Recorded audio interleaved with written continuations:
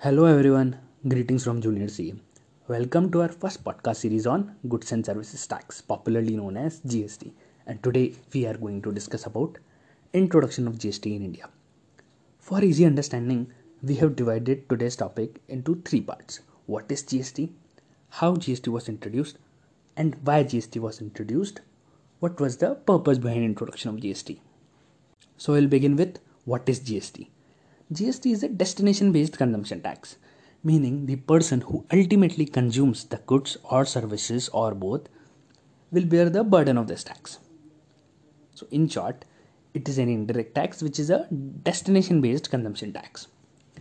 Now, we'll continue with how GST was introduced. It was first started in the year 2000 when then Prime Minister late Sri Atal Bihari Vajpayee thought of the concept of GST, and in this reference he formed a committee to design draft model for India. Then after a lot of deliberate discussion and ratification to draft GST model, 16 years later, the 101st Amendment to Constitution of India was made, which certainly paved the way for introduction of GST in India. Now the question comes, what happened in 101st Amendment to Constitution? So various entries, lists, etc. were amended, but important amendments were Article 246A was introduced, which gives power to center and state government to make laws with respect to goods and services tax. Also, as it was a new levy for India, GST Council was constituted through Article 279A, the role of which is to make recommendations to union and state on the goods and services which may be subject to GST, threshold limit, rates of goods or services, valuation aspect, etc. It is important to note that GST Council is only a recommendatory body, meaning that decisions or recommendations of council is not binding on center or state governments. It is only a recommendation and it is up to state or center to follow the same or not follow the same.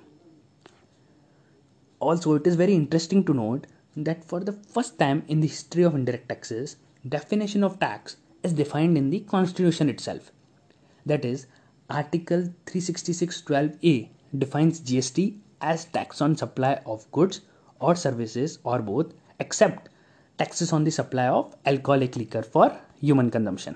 So after various modifications to draft GST model, finally with effect from 1st July 2017, the historic reform of GST, One Nation, One Tax was introduced, which is applicable to whole of India, including Jammu and Kashmir. Now, before going into the details of GST, such as how it is levied, on what value it is levied, or what is the rate applicable, one needs to understand the fundamentals of GST and rationale behind introduction of GST.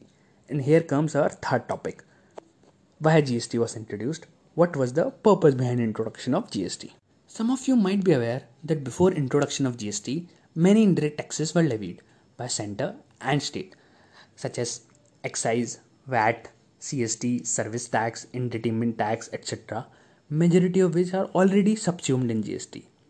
So what was the problem in those taxes? Why they were abolished to introduce a new law? So the major problem in all those taxes were of cascading effect, which means taxes were levied on taxes. For example, if a person manufactures goods in pre-GST regime, he was required to pay excise duty. And if he sells the same goods, he was required to pay VAT or CST as the case may be. So this VAT or CST amount was calculated on excise duty also. So there was presence of cascading. Another example could be of restaurant services, in which both VAT and service tax was applicable because restaurant service includes both goods and services. Apart from the issue of cascading effect of taxes, various other issues were there in pre-GST regime, such as tax structure was so complex, there was problem of credit restriction. So to remove the cascading effect of taxes, to allow the seamless flow of credit, and to have one tax nationwide, which is simple tax, GST was introduced. Also, GST is adopted by many other countries of the world, starting with France, UK, Spain, Australia, Singapore, etc. So to match with international standard, there was need of GST. Further, India has adopted dual GST model in view of the federal structure of the country. Under dual GST system, GST is levied by both center and state governments. Thus, tax is imposed concurrently by center and state. And this dual GST model is also adopted by Brazil and Canada. At beginning of this podcast, when I explained about what is GST, I said that it is a destination based consumption tax. So some of you may be in doubt from starting that consumption we understood, but why it is known as destination based consumption tax. So for all of you, here is a catch. As we discussed, India has adopted dual GST model and both center and state levy GST concurrently. So 50% amount belongs to center and 50% amount belongs to state. But which state will get this 50%? So where the person who consumes the goods and services, but which state will get the 50% revenue? For center, there is no doubt at all.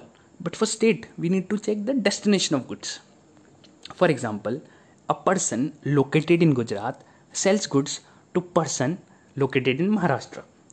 So here destination of goods is Maharashtra. So state of Maharashtra will get the revenue out of GST. I hope now all of you are aware with basics of GST. We'll continue with levy of goods and services tax in our next episode. Until then, stay happy, stay safe. Thank you very much.